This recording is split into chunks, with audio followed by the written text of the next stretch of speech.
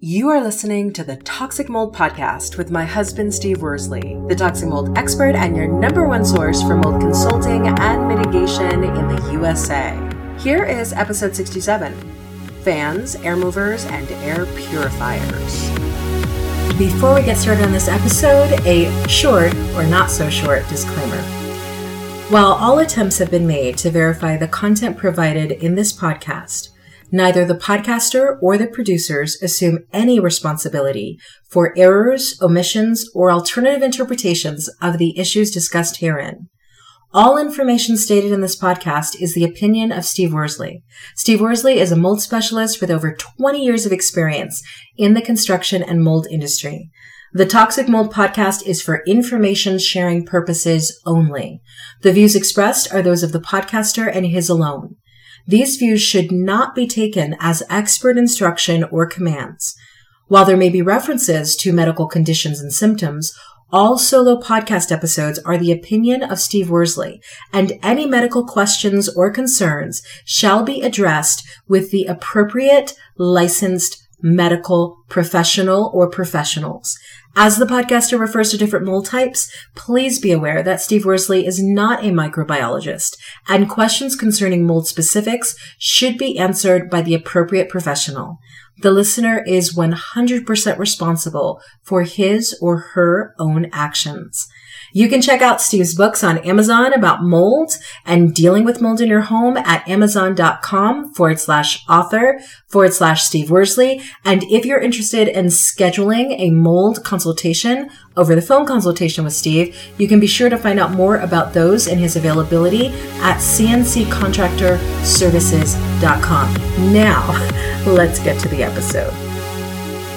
Hello, everybody. Welcome to a brand new episode of the Toxic Mold Podcast. Steve, we are talking about fans, air movers, and air purifiers. What exactly is an air mover?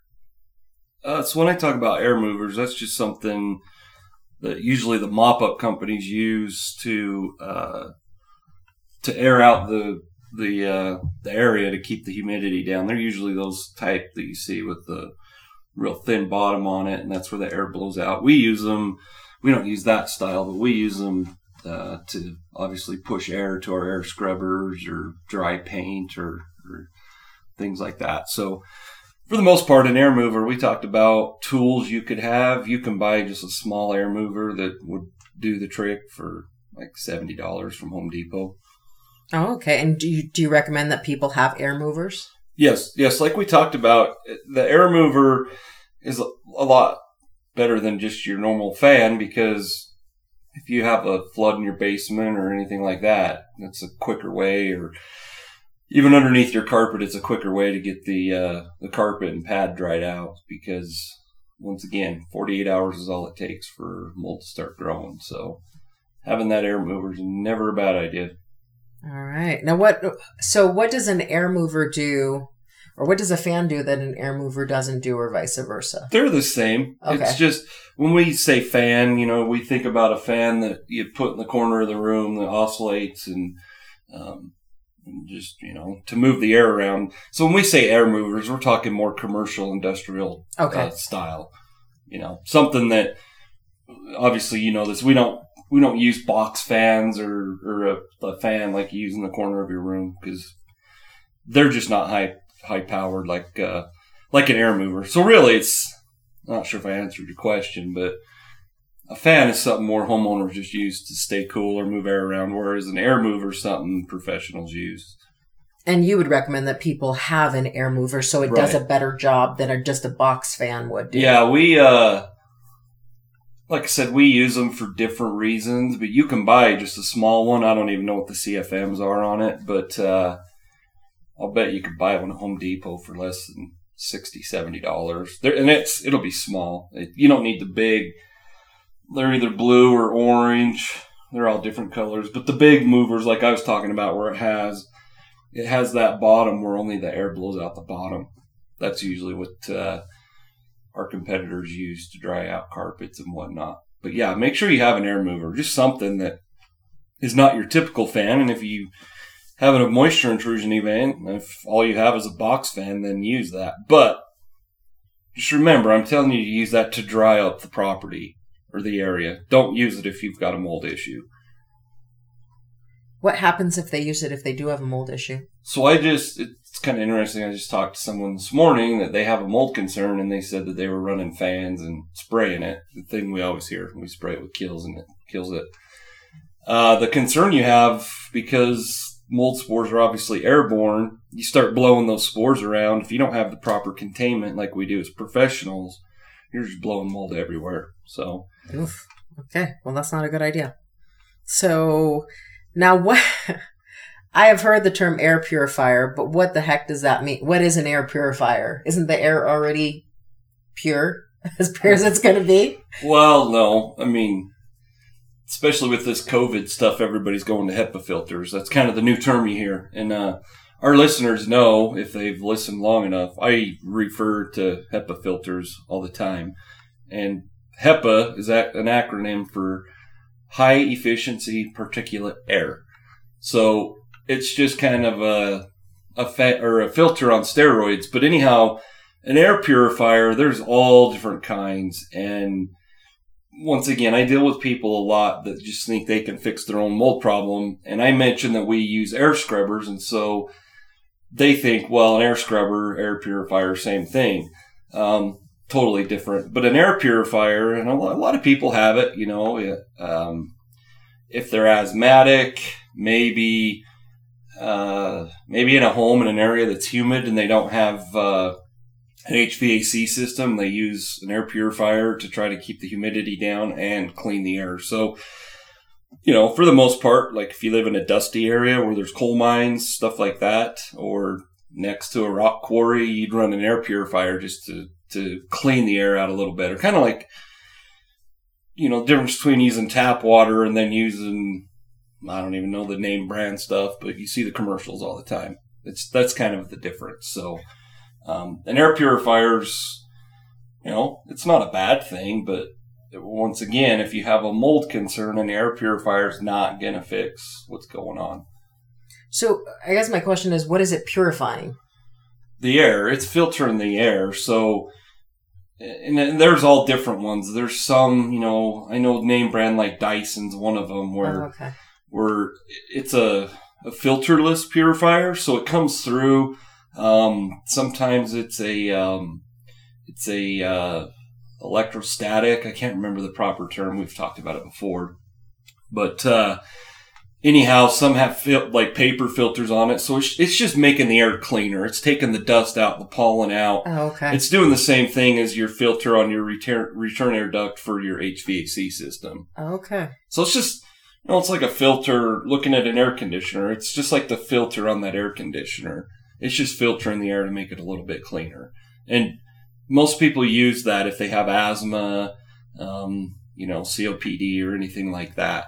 But a lot of people, I have people that say, oh, well, I went and bought this off of Amazon, and they think because they paid $300 for this air purifier that it's going to fix their mold concern, and it's similar to our air scrubbers, and it's not. You've seen our air scrubbers. Yeah, they're heavy duty. Big, bulky things. They have 3 filters on it. You have the first filter is just a debris filter for the most part. It's I don't know if have you seen the filters? Mm-hmm. Maybe one of these days I should show them to you. But anyhow, the first filter is a debris filter. So it's like that blue stuff that people use on swamp coolers. So that gets the big debris like sheetrock dust. Then after that, you have your normal paper filter like you see on your furnace. So it's about a 1/2 inch wide. So it's a little bit wider than the first filter. And then our last filter we have on it is the HEPA filter. And that HEPA filter is about 2 inches wide. And that HEPA filter is obviously the last stage.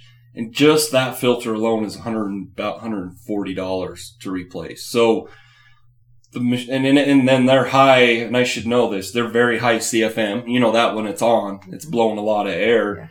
Yeah. That's totally different than some little air purifier that's sitting in the corner of your room. So, but once again, when we're doing all that, we have a containment put up. So we're keeping everything contained, and everything we're doing is in a controlled environment. If you have a mold concern in here and you just put an air purifier over there, you're not really doing any good. you've got to take care of what's causing everything. Well, and I think that's the key thing that you point out that I don't think people don't fully understand. Unless you actually mitigate the mold concern itself, it doesn't matter if you have an air purifier because that mold issue is still there.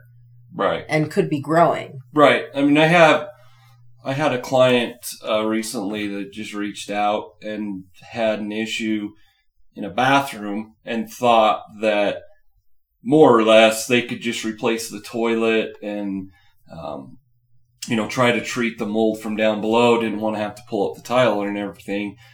Talked about having an air purifier. I'm not sure what he called it, but more or less it had a dehumidifier.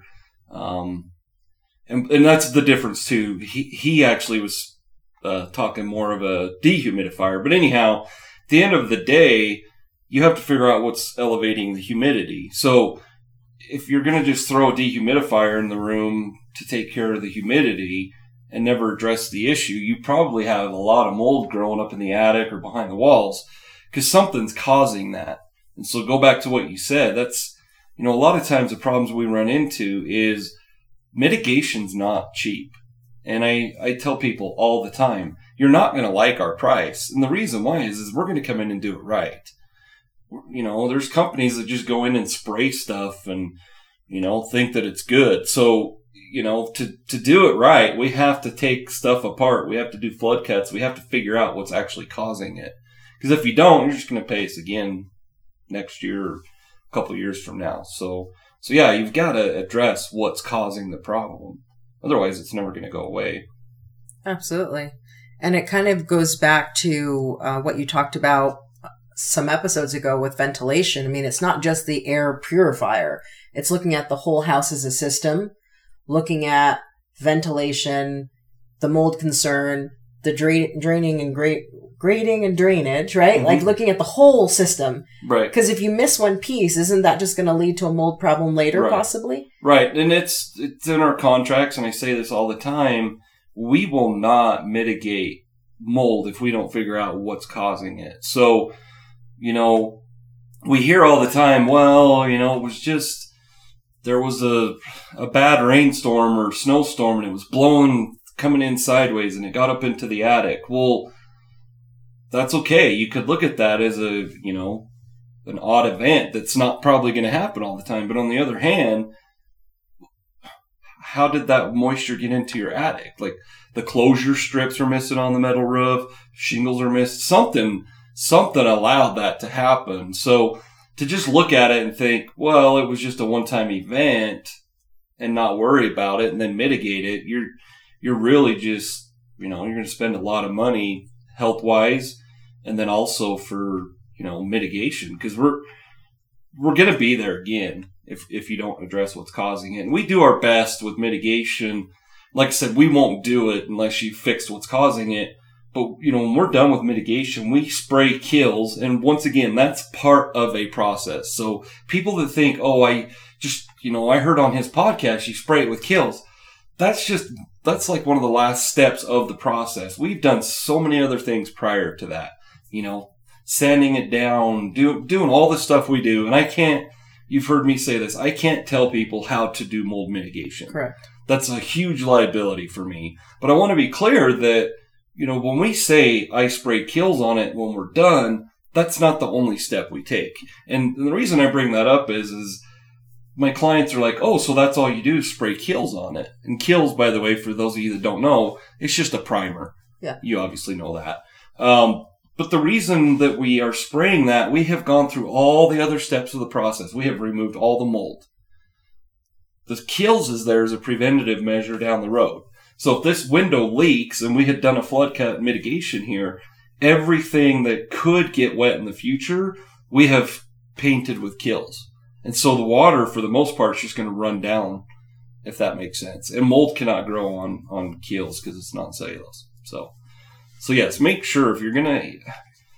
It's like everything else in life. You have to address what's causing the problem. If not, you're just going to keep dealing with it.